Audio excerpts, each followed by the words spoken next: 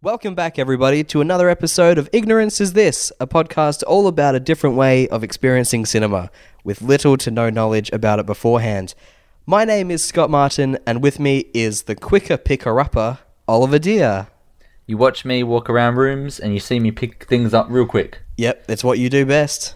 You come into my room and you see how clean it is. It's because it's not clean before you get in, but when you do walk in, it is clean because I've been so quick. Yeah.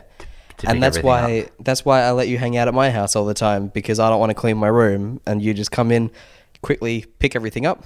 Yep.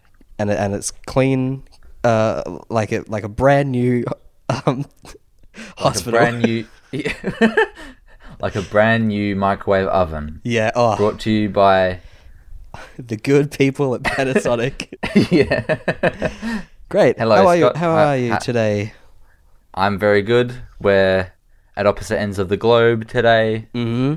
Me in my area of Australia, you bit south in your area of Australia. Yeah, complete opposite ends of the globe, yes. But we don't travel anywhere else, so to us that is our world. Yeah, true. And we are attempting to do another episode of Iggy's far away from each other, which has only proved to work 0% of the times in terms of audio. So let's see if we got it right this time. There's a winning formula here somewhere, and we will get it. Yeah. But yeah. It'll take 69 times, but it'll eventually be nice, yeah. Yeah. Okay. Well, I've had a thought this week, Scott. Yes, okay. I would like to hear about what is happening in your brain. Just introducing a mini new segment. Oh, okay.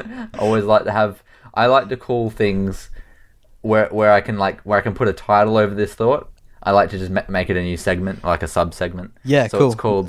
It's called Devil's Advocate. I'm on board with that. And it's where, because me and you we love the same things most of the time. Yeah. Except when we don't. And we get real fired up when we don't. Yeah. But otherwise we have a pretty similar taste in films. Yep. But sometimes I want to throw you under the bus. Yeah. I want to show the audience how I want to demonstrate to the audience whether or not you can defend films you love. Okay. Or films that you hate by giving you the contrarian point of view to yours. So you are a renowned scholar of the movie Psycho by Alfred Hitchcock. First off, yes, I literally would classify myself as a scholar, considering all of my university papers mention Psycho in some form or another. But first, before we get into the segment, can you give me a theme song? Okay, yeah, sure. Dun-dun-dun, the flames are getting higher. Dun-dun-dun, the devil's getting louder. Dun-dun-dun, he's speaking on your left shoulder, and he's giving you his opposite point of view to yours. Okay. And I made sure to be very quiet during that theme song so that we could use it in the future. Yeah. Excellent. Right, I like it. Devil's Advocate, the segment. Yep. All right. So I found a review online from... it's actually from the time that Psycho was released. It was from a newspaper. 1960. Yes, 90s. Yeah, there we go. He's already got his scholarly knowledge, knows the years and dates. Yep. This first sentence from the review, I just included some of the segments you can maybe talk on, not the whole thing. Mm-hmm. But so keep in mind that this is from the time that Psycho was released and getting hype. Okay, so it says, a new film by Alfred Hitchcock is usually a keen enjoyment. Psycho turns out to be an exception. Oh, you want me to respond to that? You can. I just thought that was a good opening line for you to talk about. Well, as only have ever seen one Alfred Hitchcock film in my life, I can tell you that it's not an exception. It's actually the only good one I've ever seen. So immediately you're wrong there. The Guardian, or whichever publication this is. Yeah. Okay, so he goes on to say, Psycho is not a long film, but it feels long. Perhaps because the director dawdles over technical effects, perhaps because it is difficult, if not impossible, to care about any of the characters. Do you care about Marion? She dies halfway through. Spoilers for Psycho. I'm sure everyone knows about that. That is difficult because it's not a big death at the end of the film or whatever. Yeah. The whole point is the only there's no character from beginning to end that is like the main character from beginning to end. You meet Norman halfway through, you meet Marion the first half, and then even characters like Sam that are the first, like, you know, the first person that you see and is one of the last people you see, is only like in there sporadically. Yeah. So, but I would still argue that makes it even, you know, the filmmaking aspect even better, because you do care about all of these characters, especially Norman and Marion, even though you don't get to see them from start to finish. Yeah. I think as well, because even if you don't consider Marion to be that strong of a character, because she is, you know, she's only there for half of the film, she's still a character, obviously. Yeah. Like, she has traits that you can name. But also, like, even if you don't necessarily care about Norman from the sense you care for him and you want him to succeed, you care that he, you know, is stopped. So you do care for his character. You care what happens to the character, even if that's not him being, him succeeding. You want him to be stopped by the other protagonists. Yeah, that's right, for sure. Yeah. Okay. So that point's stupid in the article. We've got it. We've got him there. Confirmed stupid. From our point of view, anyway. Okay, so he goes on to say, the stupid air of mystery and portent surrounding Psycho's presentation strikes me as a tremendous error. So this is in referring to the way Hitchcock would, like, he you know how he took all the books off the shelf and he didn't want anyone to know what happened in it. Yeah. So the person here is saying the mystery is stupid, or as an error, and he said, the manager of this theatre has been instructed at the risk of his life not to admit any persons after the picture starts. By the way, after you see Psycho, don't give away the ending. And that's what Hitchcock said. Uh-huh. And then the reviewer said, I couldn't give away the ending if I wanted to, for the simple reason that I grew so sick and tired of the whole beastly business that I didn't stop to see it. Oh, come on. Your edict may keep me out of the theatre, my dear Hitchcock, but I am hanged if it will keep me in. Whoa. That's intense. Get this guy on the set, because he is a creepy person. So he's saying that he can't talk about the element of mystery because he doesn't know how it ends, because he didn't even get to the ending? That's the best bit. You know, of course you don't care about Norman because you don't know the twist at that point. I get the sense that this person is someone an idiot who didn't like gore. Yeah, Because sure. they're saying they grew tired of the whole beastly business. But to say as well that you don't care for the mystery, like, would you prefer to have known about the mystery? And they didn't stay for the ending. Yeah, and the whole, oh, well, can you believe this guy wanting people to watch the film from the very beginning until the very end? No ins or outs? Like, yes, because it's integral. And the fact that you left meant that you were not part of the integral aspect, which is that you need to see the ending. Yeah. This guy sucks. Yeah, he does suck. That's why I was like hesitant to give this one to you, because I was like, this guy sucks. What's his Twitter handle? I gotta yell at him. Probably like, I don't know. He was probably dead, but rest in peace, reviewer. So it's interesting to see that review from the time and how that review doesn't really hold up with the public view of the film today. Yes, and I thought, why don't we keep with that trend? And I'm going to give you another film. And it's also kind of funny to see how it was viewed at the time through this review. You mean right now? This is a movie you don't like. Sorry, just quickly, before we get on to the second half of this bit, it would be very interesting if he ever did a follow-up review after seeing the ending and after, like, gathering his thoughts.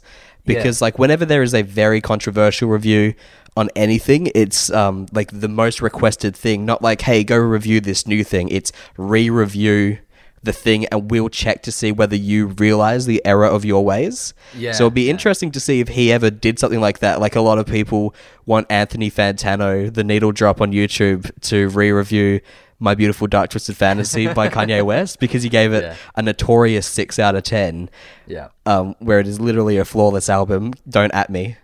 And like that's all he gets like nailed for. Is like, just re-review it. We want to see if you've become better with taste. But he, like, at this point now, I think for him it's like a personal stance where he's like, nah, screw ya. Can't be bothered. But like, yeah, it's interesting to see whether this person would have just jumped on the bandwagon of the time, where like I know a lot of people were disgusted by Psycho when they first saw it. Mm-hmm. So tell me if you think this reviewer is jumping on the bandwagon. This is a review for Avatar. Oh. You know, not The Last Airbender, but Avatar the movie by James Cameron. A movie I don't like. Yeah. So this is a good, positive review with some positive things to say about it. You tell me your contrarian view. Sure, let's see if I remember my thoughts on Avatar, a movie that came out in, 2009, that I've not thought about once since. Yeah. Okay. We'll see. We'll see if you can remember anything. Yeah. But, okay, it says, Avatar is not simply a sensational entertainment, although it is that. It's a technical breakthrough. It has a flat-out green and anti-war message. It is predestined to launch a cult. All of those things I agree with until the very end. Yeah, because it's notoriously has no cultural impact.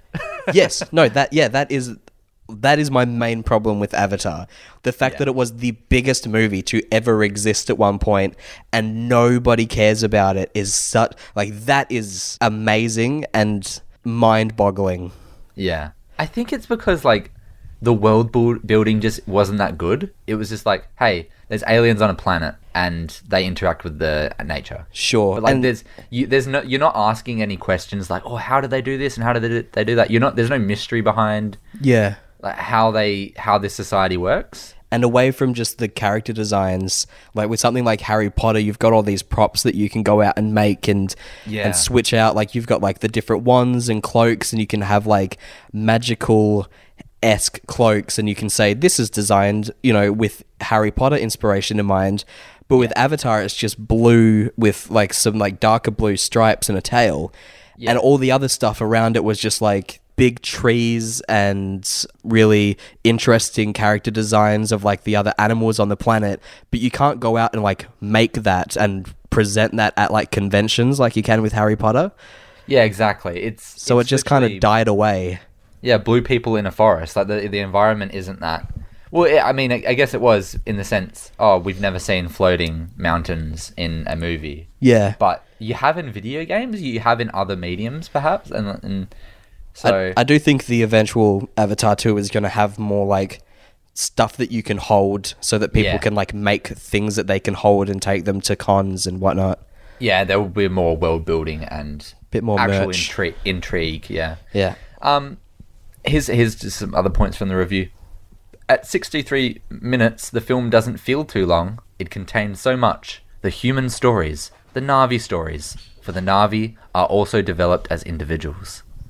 Do you remember any of the characters? No, I remember there's one Na'vi that I remember, and I remember Sam Worthington. I remember Sam Worthington Na'vi. I remember the girl Na'vi. Yeah, and I remember the guy that you thought was good, and it turns out he's a prick. I remember when I saw Avatar for the first time, I was intrigued by the humans are the baddies. Yeah. Ooh, I was like, oh, that's cool. The humans are the baddies, but like, even in the trailers and the way they present it, is like, this is a peaceful, loving world. I wasn't surprised by it. But I was just like, hey, it's cool that they're showing like people in like big mech suits are the baddies and stuff. You know what? I don't remember any of the other Na'vi characters, but I'd be willing to go on the record and say I bet there's a character of the Na'vi. Oh, yes. Right? Where he's like this other dude Na'vi, and he initially doesn't like Sam Worthington because he's like, you're not like a normal Na'vi, and also he's like protective of the girl Na'vi. Yeah. And in the end, he comes to like Sam Worthington. I reckon you're on the money. I reckon that's a character. I can't tell you if you're right or not, but I'm pretty sure you would be. Yeah. Very good. I think this is the final line of the thing. Oh yeah, they look like specific persuasive individuals. This is in reference to the Na'vi. Yet sidestep the eerie uncanny valley effect. No. Do you think? No, I would disagree with both of those things. Yeah. What do they... Because I know it does... When you go back to look at that, it doesn't look as good as you remember it. Is that right? Because I have not looked at it since 2009. I do I disagree that they all look like individuals. Maybe one of them would have like a different length hair or have different color hair, or like a tail is like split into two rather than just one or whatever. But that doesn't justify them. Like, I still just think of the Na'vi as the girl Na'vi. Yeah, right. And I can't distinguish any other ones. And I don't know about Uncanny Valley, but kind of, you know? I don't think they get to Uncanny Valley because their faces aren't exactly human. They have larger eyes and their noses are squashed. Right. Oh, like Voldemort squashed? Yeah. Cool. Pretty much. So, like, they're not trying to look human, I guess. But if you do look at the animation, it looks a bit like video gamey in some ways. Yeah. And also it looks like a small fairy that like follows you around and is just like a white, you know, speck on your screen. Oh yeah, like Na'vi. Yeah. Nice one. Thanks, guys. So, do you think we can tread this this review? We devil advocated this man. Yeah, I reckon so. Would you like to know who the reviewer was? Oh no, because it's gonna be someone else. Is it Anthony Fantano? No. Who is it? That was Roger Ebert. Oh, okay. Notoriously respected reviewer. Yeah.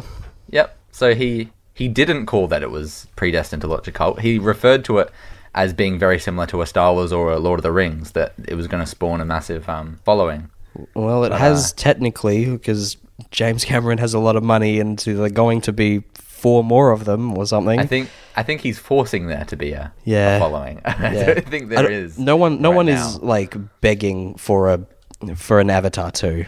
It is nearly 10 years later. Yeah. That is crazy. Is the second one being released this year? No. Okay, so it will be 10 or more years later that the second one will be released. Late 2020 as well.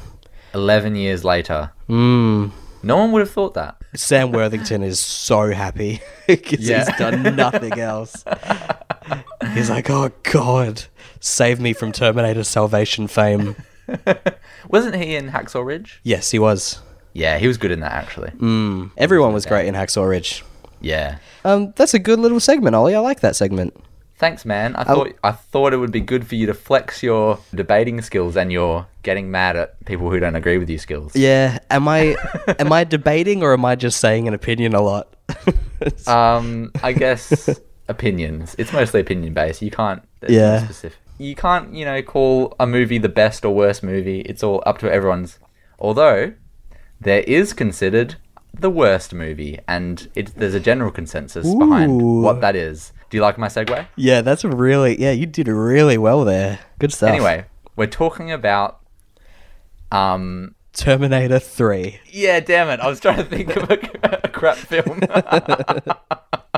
Oh, I dropped the ball. I was trying to think of something you liked. Crap. Anyway, I should have just said Psycho. Damn it. Okay. Anyway, we're moving on to the movie we watched this week. What did we watch?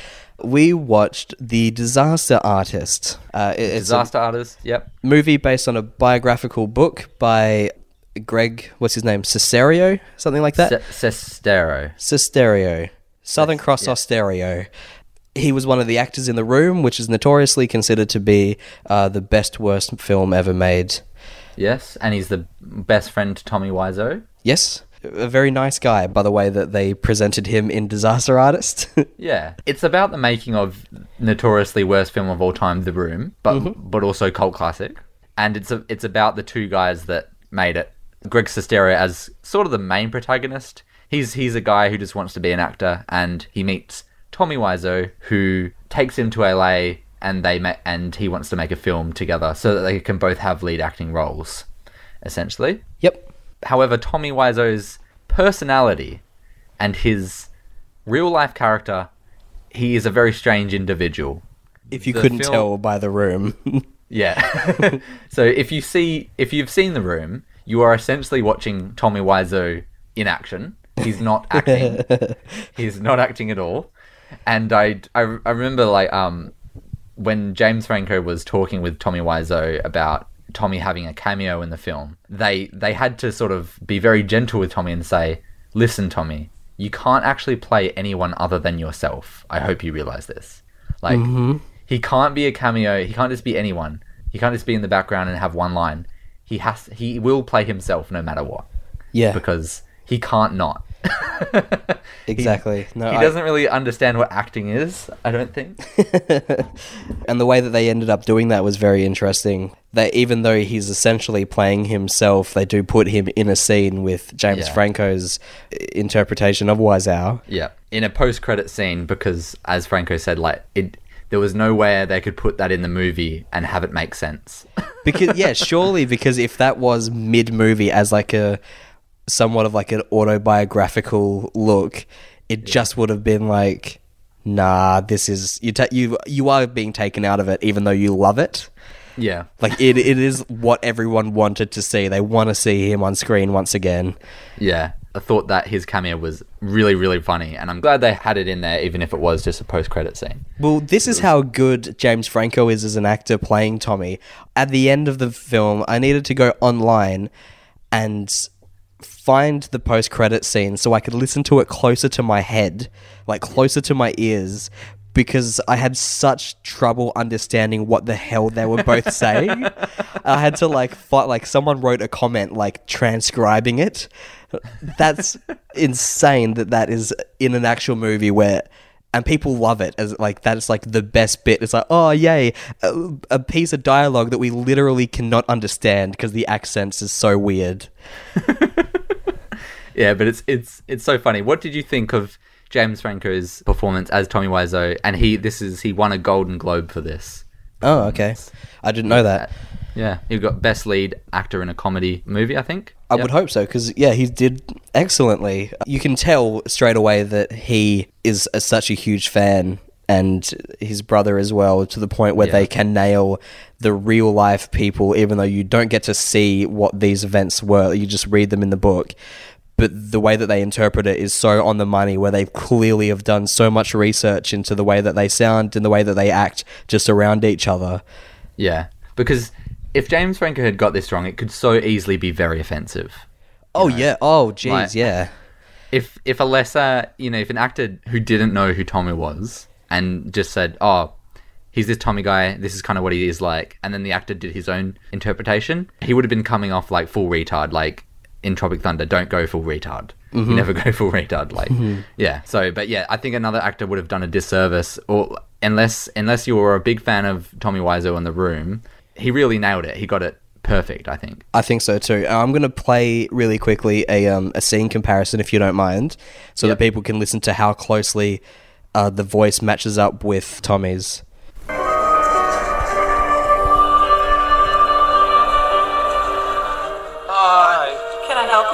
Yeah, can I have a dozen red roses, please? Oh, hi, Johnny. I didn't know it was you. Okay, so that was the flower scene, the flower shop scene, that was from The Room, and the recreation in The Disaster Artist layered over the top of each other. Yep. And I reckon if I showed that to my dad and didn't say it was two different shots being layered over each other, he wouldn't have realised. Right. I really liked that at the end of the film they played scenes from The Room and Franco's reinterpretation or reshoot side by side together. It was really interesting, and you could see like they really did go through a lot of effort to make it look exactly the same and feel like exactly the same. Yeah, definitely. What did you think of the casting of the characters that weren't Tommy and Greg? All right, so not having watched the trailer, I didn't know any of the cameos that would appear in this film. I only knew that James Franco and his brother Dave Franco appeared as the two main characters. I didn't know any of the other ones. Yep. Every single time there was just another actor, I was surprised. Yeah, cool. Like, there was Josh Hutcherson as the kid. Yes. Seth Rogen. Oh, yeah, I knew Seth was in it. I didn't know who he played, though. Seth Rogen is just like the script supervisor. Oh, that's a shame. That would have been cool just to see him show up and go, oh, of course. Yeah. even in a real life event movie, like not just two people getting high on drugs or whatever, Seth Rogen has to make an appearance because it's a bloody Franco film. Yeah. You've got bloody Alison Brie in there.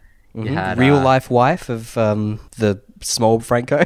What's his name? Really? Dave. Oh, really? Yeah. I had no idea. Yeah, they are IRL together and have been together for ages. Awesome. I like that. Who else was in it? There's heaps of people. Zac Efron plays the bully in the film. That was a big surprise, yeah. That was one of my favourite moments in the whole Disaster Artist.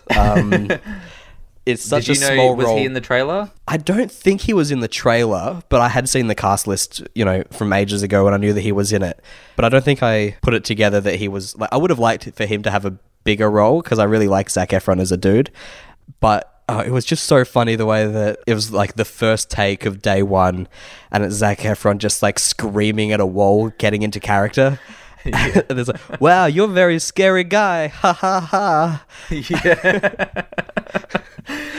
And also, can I just say, I know that this is very classic, hindsight is 2020, but so it's very easy for me to say this now, but I swear to God, if I didn't know that The Room was made so long ago, I would have thought that the kid was played by a young Josh Hutcherson, and I swear if I were casting this film, he would have been my first choice. So when I saw that he was the kid, I was like, yes, they absolutely nailed that one. He looks so much like him. And when you put that disgusting bowl cut wig as well, good stuff.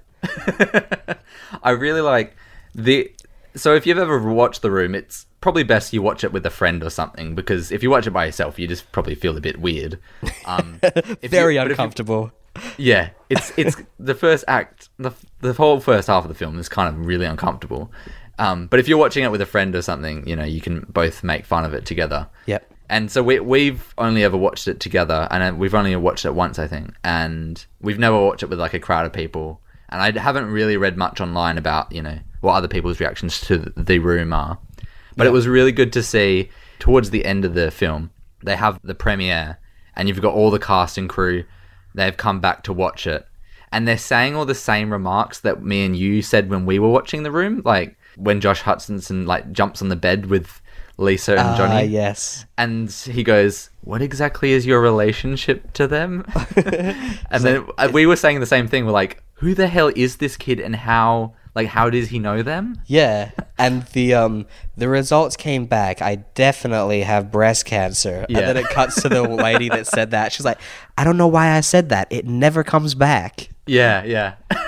It is. Yeah, you're right. They really captured the essence of what it's like to see The Room for the first time. Yeah. Which was sad as well, because Tommy was obviously very upset by it, but then because Greg's such a cool guy, he made him realize that this is good for another reason. So go out there and enjoy the fact that they are laughing so hard at this. It was a good message. I don't know if this is how it played out in real life, but I always kind of felt bad for Tommy because he'd made this film out of his own pocket, and then so many people nowadays are treating it, as a joke. Yeah. And I didn't know what he thought of that.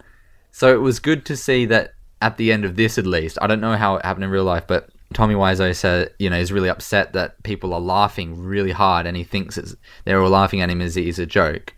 And then Greg Sestero says, the fact you can get a reaction out of this, like this strong of a reaction, means you've done something correct. Yeah, sure. And that's a really cool message. And then Tommy embraces that. Which, like you said, I really do hope that was the real life rendition of it, because if he spiraled into a deep depression, I would be so sad. Because you can tell that he very clearly cares about filmmaking.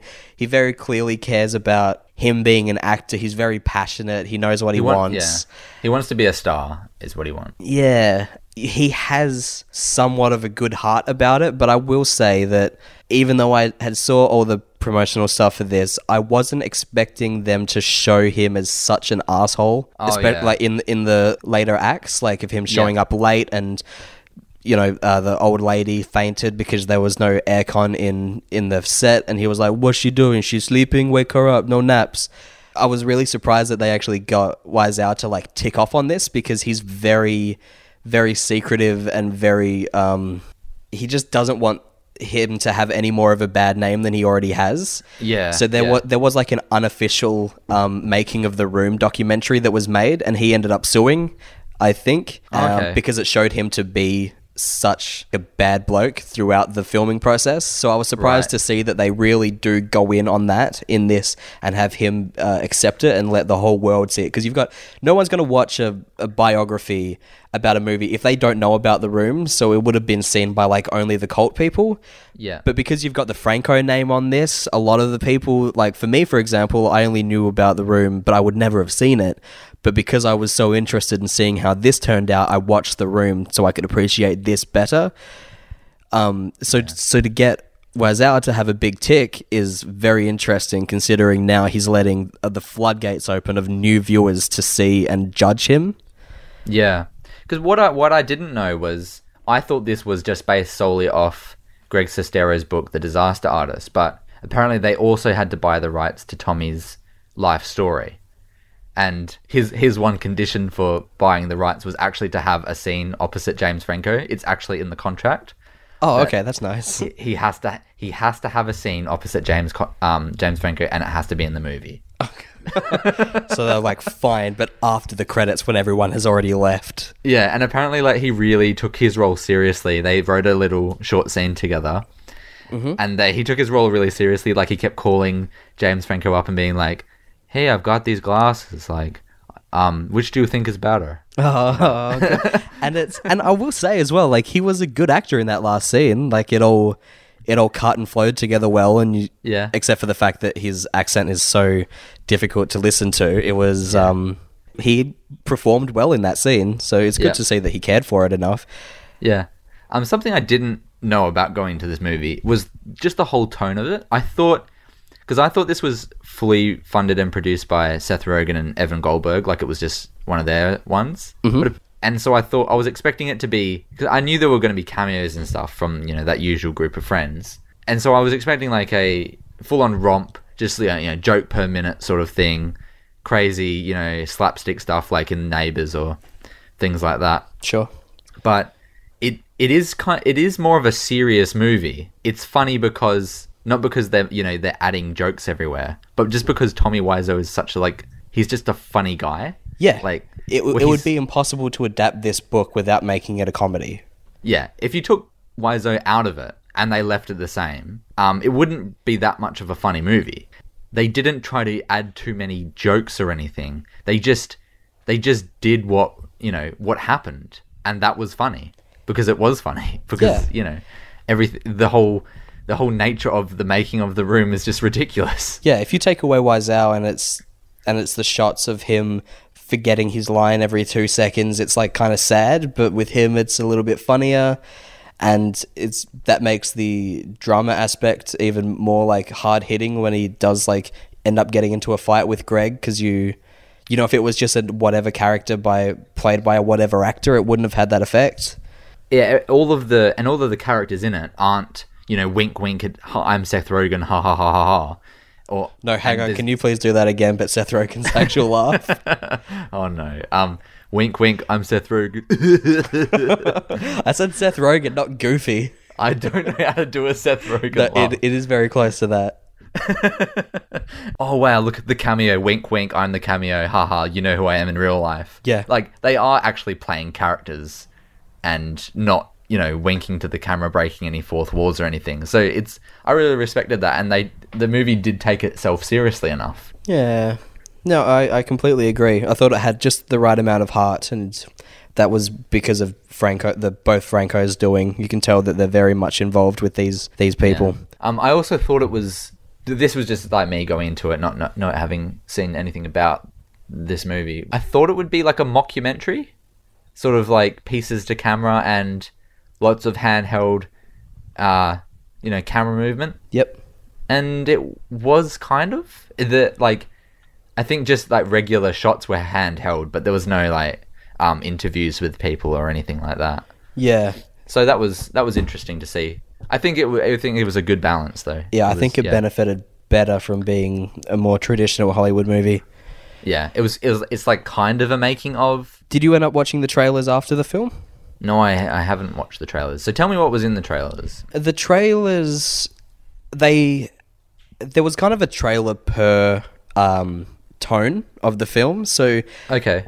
I think like the first thing that came out of it was the scene in which Tommy Wiseau can't say the "I did not" line without forgetting it 100 times first, and Seth Rogen cheering at the end of them all going "yes" when he finally says 4 lines in a row. Sure.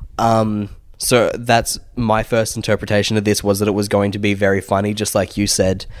But then the subsequent ones, where they're more of like a theatrical trailer rather than just a clip had more of that drama heart aspect of it, where, you know, it had like Tommy Wiseau is, Dave Franco is blah blah blah, and it was very kind of like Oscar-y in a way. Oh, okay. Yeah.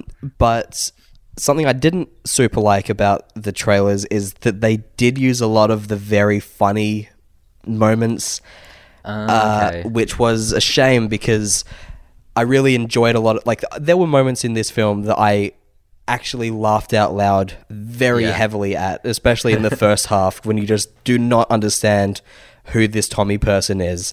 And the more that he says, the more you're just going, what? Honestly, what is this guy's deal? There was a couple of funny bits. I'm trying to think of one. Now, what was said when the mother, Dave Franco's... That's right. Oh, sorry, Greg's mother meets Tommy. Yeah, it was... She's convinced that that Tommy Wiseau is some, like, creepo person that's taking her son away.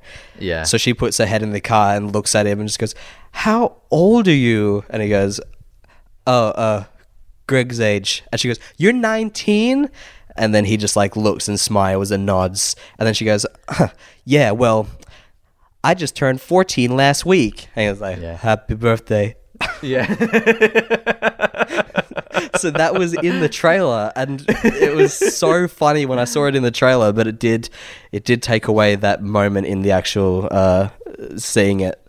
Oh, okay, that's a shame. Yeah. I thought that was one of the funniest jokes. Yeah, no, it definitely was. It definitely was. Because it just spoke to his character so well, where he doesn't really listen to people, and he just takes everyone very kind of literally. Yeah, I'm going to actually quickly look up to see what another funny bit that was spoiled in the trailer was. Because there was another one that was, like, really excellent. Oh, actually, before I look it up, I just did think of another one where Seth Rogen is like, "Wow, the set of the alleyway in here looks a lot like the actual alleyway outside." Oh, yeah. And then Tommy Wiseau's like, "Yeah, well, why don't we just film outside then? Come on, it's a big Hollywood movie." Yeah. Like, he just do it inside. Yeah, he just can't understand that it's not just about being simple, but he wants to go all out. And also one of the other bits that they spoiled in the trailer was when Tommy Wiseau was giving an audition, and she's like, "Do I hear an accent there? Where is this accent coming from?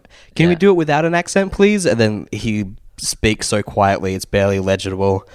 That was another funny moment as well, which unfortunately, you know, this is a movie that is obviously going to be seen by the people that are cult followers, but if you don't know anything about The Room, you're watching this going, what the hell are they talking about? They are going to have to play up the fact that we do want the typical Franco and Seth Rogen fans to come see it, so it's just a shame.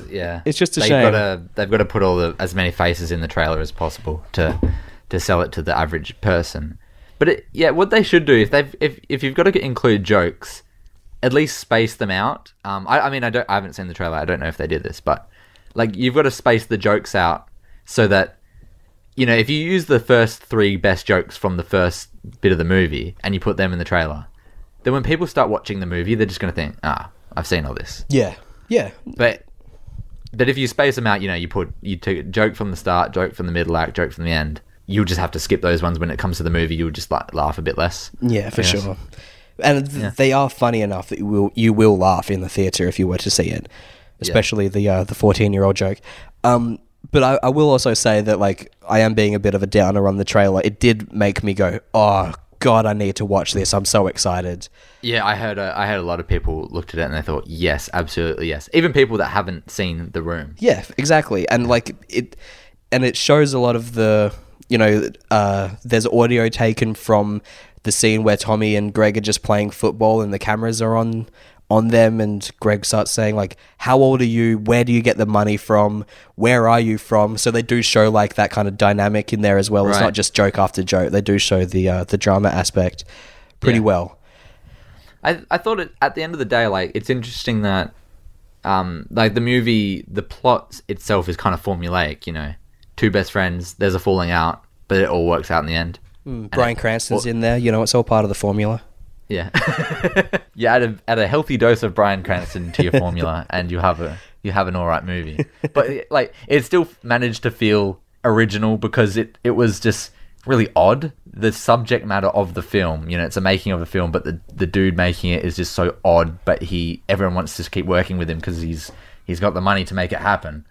Yeah. So it's a great theme, even if the plot is just still basic, and it shows that basic storytelling can still work. You just got to have a cool story to tell. Do you know if Tommy Wiseau has ever said where he's from or where he got the money from or anything like that? Has he ever come out and said anything about that? I believe they know where he's from. I think that's the least valuable information of the whole thing. I know. I don't want to know where he's from. I want to know where he gets the money. Yeah, that's what everyone wants to know. Okay, here's what it says on Wikipedia. Okay. Wiseau remains private about the details of his personal and family life. In 2017, he told Entertainment Weekly, "I think private life should be private life. The professional life should be the professional life. And that's where I stand." Hang on, can you do that again in Tommy's voice, please? I think private life should be private life. The professional life should be professional life. And that's where I stand. And I have right to do that. That's good. That's really good. Hang on, is that the very beginning of the Wikipedia article? That's not tucked away in the personal life area, is it? That is on the personal life area of Wikipedia, yeah. Oh, okay. But, does it say Tommy Wiseau is an American actor, and then it says, his age in the top sentence or anything like that? It just says American actor and filmmaker. Wow. Cool. they really don't know. If it's not the first thing that they're talking about, they do not know. What if he is from New Orleans and that's just how he speaks? Yeah, sure. It could be. And maybe that's why he's so baffled by the mystery, because he's just saying the truth this whole time. Yeah. Apparently, and the only other bit in personal life is during a 2016 interview with James Franco, Wiseau referred to Greg Sestero as his best friend. Oh, that's so cute to be in your personal life Wikipedia part. I hope when I'm famous enough it'll be Scott Martin's favorite color is this and favorite number is this. That's the interesting tidbits of my life. Yeah. Did you know he actually has a TV show? Tommy does. Scott Martin's best friend is not Oliver Deer. Got him. What do you mean a TV show? So Tommy Wiseau has a TV show called The Neighbours. Written, directed, produced, and starring himself. No way, he's done it again. It made in 2015, but apparently it's not the same. Oh. But he is wearing a blonde wig. Is it a sequel to the Seth Rogen and Zac Efron led Neighbours? Is that how they all come together? This is the TV spin-off. Oh, good. I really hope Tommy Wiseau plays the Zac Efron character where he's just super hot and tank and he's got all parties happening all the time and he writes that self. Well, I was going to say some information about Tommy Wiseau's next project, but that is a movie and I don't want to spoil that for you as an ignorant boy. I know about... It's made by Greg Sestero more than Tommy. Yeah. But it has Tommy in it. Yes. And they're best friends on a road trip. It's perfect, isn't it? And they get muddled up into some kind of intrigue, mystery, drama plot. Oh, they're back. They're back, baby. And because apparently when Tommy did the scene with James Franco, the cameo, even though they had written a script, every time they did the take, Tommy would say something else. Yes. Yes, that is exactly what I want. So I'm hoping this movie, Greg's okay, I know who Tommy is. I'm going to stick to my script. But he can do whatever the hell he wants. They really should just script scene 1 and then see how he reacts to it and then write scene 2 depending on that. Yeah, right. And go on. Yeah. So it's like a Dungeons and Dragons it's all based on his decisions. Yes, exactly. And that's how the movie moves forward. All right, that's my dream project. When I'm that at least that would remove the continuity issues that were prevalent in the room. Yes, very much so. All right. Well, is that it for our discussion on the Disaster Artist? Yes, I do believe. Do you want to give it a rating? I really liked it. I'll give it a HD. One of my favorite films of the year. Ooh, big call, even though you were struggling to decide whether it was a distinction or a HD just now. Well, it's one of 3 or 4 films I've seen this year. True. So I can easily say that.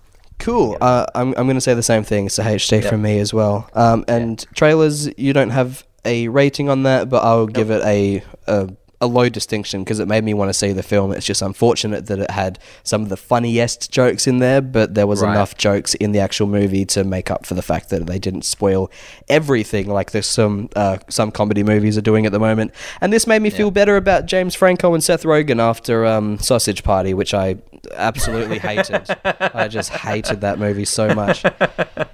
Was James Franco in Sausage Party? He would have been a sausage, wouldn't he? He surely would have been a sausage. Surely. It was really well done. Let's go on to another segment.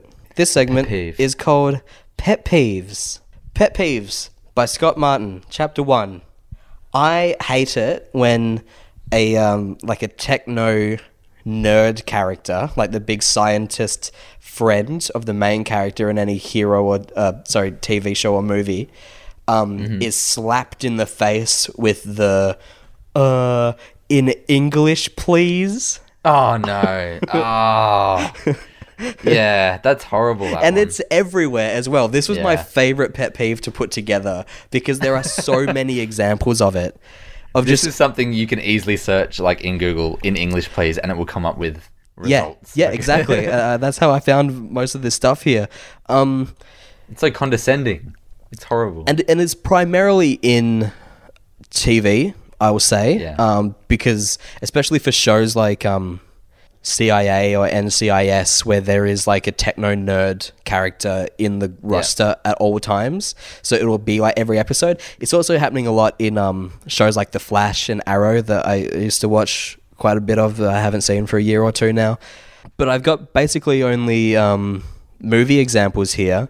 So let's go on a trip of some characters that we love who are doing bad things. Captain America is one of the loved characters that is very guilty of this. In the Avengers, in both the Avengers movies, there's at least 3 examples of him being ultra confused by Banner and Stark and Maria. So here's one. I'll play it right now. That stator control unit can reverse the polarity long enough to disengage maglev, and that should... Speak English! See that red lever? It'll slow the rotors down long enough for me to get out. Stand by it. Wait for my word. Just let him be a nerd, you know? Yeah. Wait. Yeah. Whose fault is it, though? Who do you think's fault is that? Should Iron Man just keep it simple? Does he need to be technical? Iron Man should keep it simple because he's literally speaking to someone from the 1940s. But yeah, exactly. But even like if Thor was there, Thor wouldn't understand that gibberish. Yeah. I think Iron Man has some accountability there, and he but here's the thing, needs to be, if he needs to speak orders to his teammates and his comrades, he needs to get them out, and make sure he's understood. And he's not being understood; he's being a big old nerd. Yeah.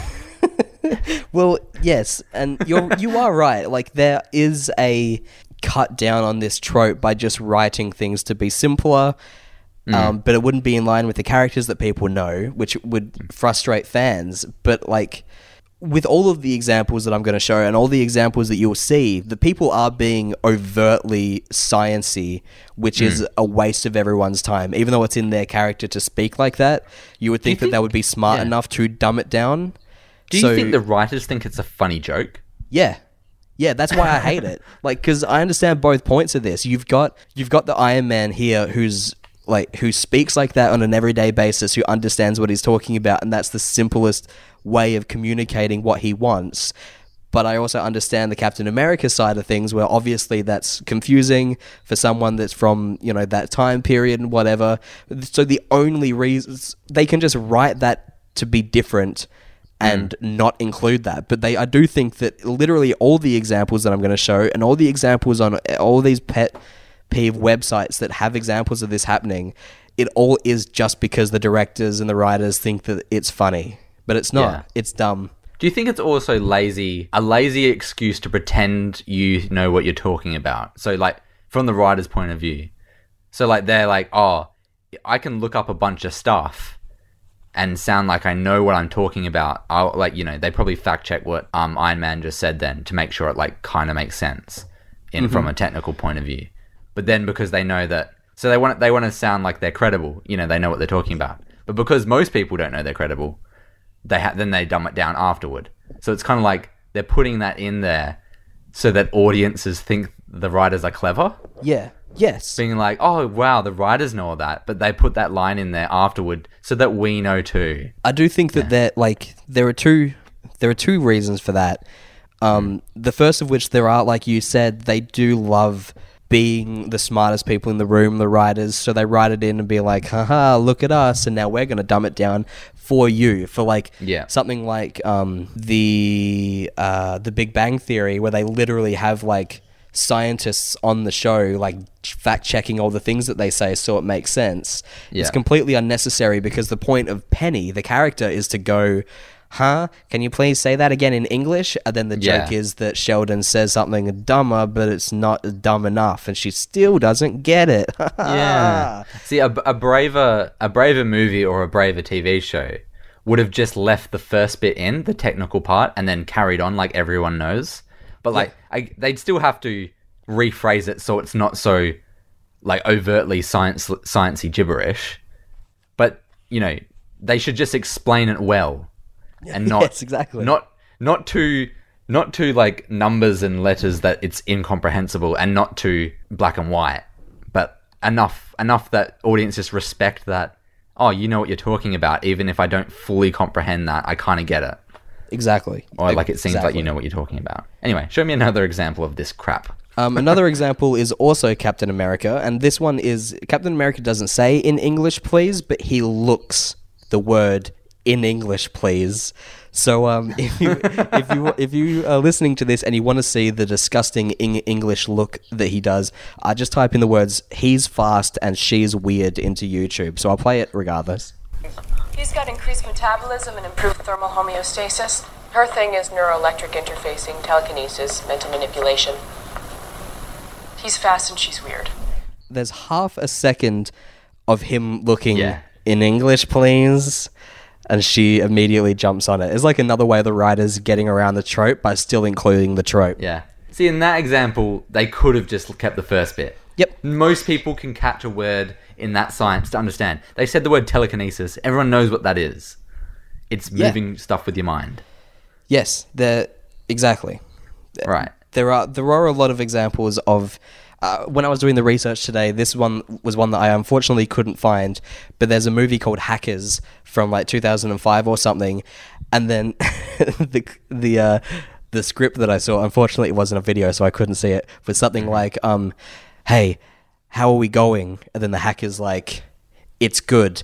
The hard drive I'm hacking into doesn't have a password. And then the other character's like, in English, please? You serious?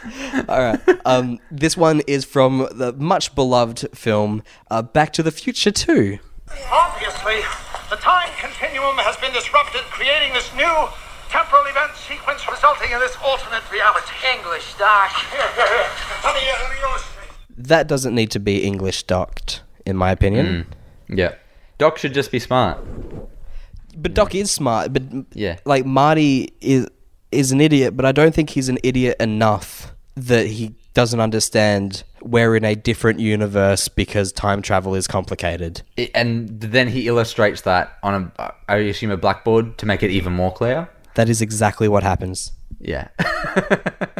Literally, he's at a blackboard right now. And it is like now that kind of image is iconic of the timeline deviating. So maybe they just wanted the meme factor to have that iconic image later in the future.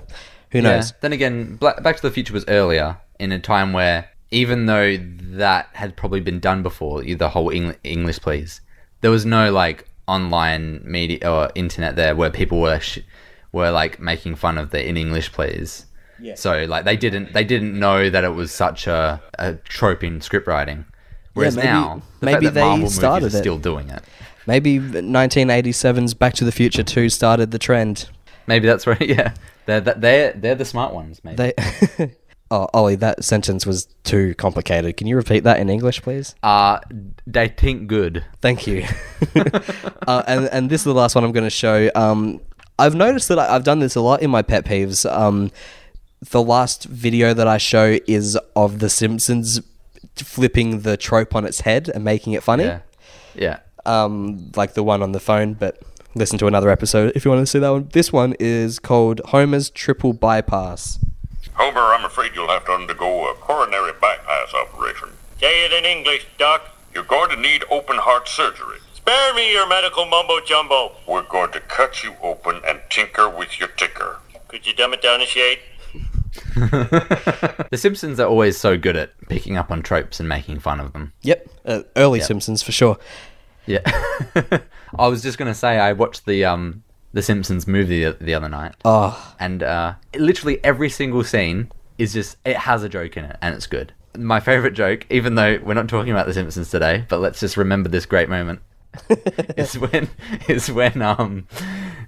Bart, Homer's collecting firewood, and he's walking in the snow, and then Bart makes a clap, and then some of the snow, like the sound from the clap makes the snow fall into Homer, and then Bart does it again, and even more snow falls onto Homer, and then Homer looks up at Bart, and who just starts clapping non-stop, and Homer's like, "Oh, my boy, clapping for Dad," and he's like, "Lisa, why aren't you clapping?" And Lisa's like, "No, Dad." He's like, "Lisa, clap for me, America," or something like that.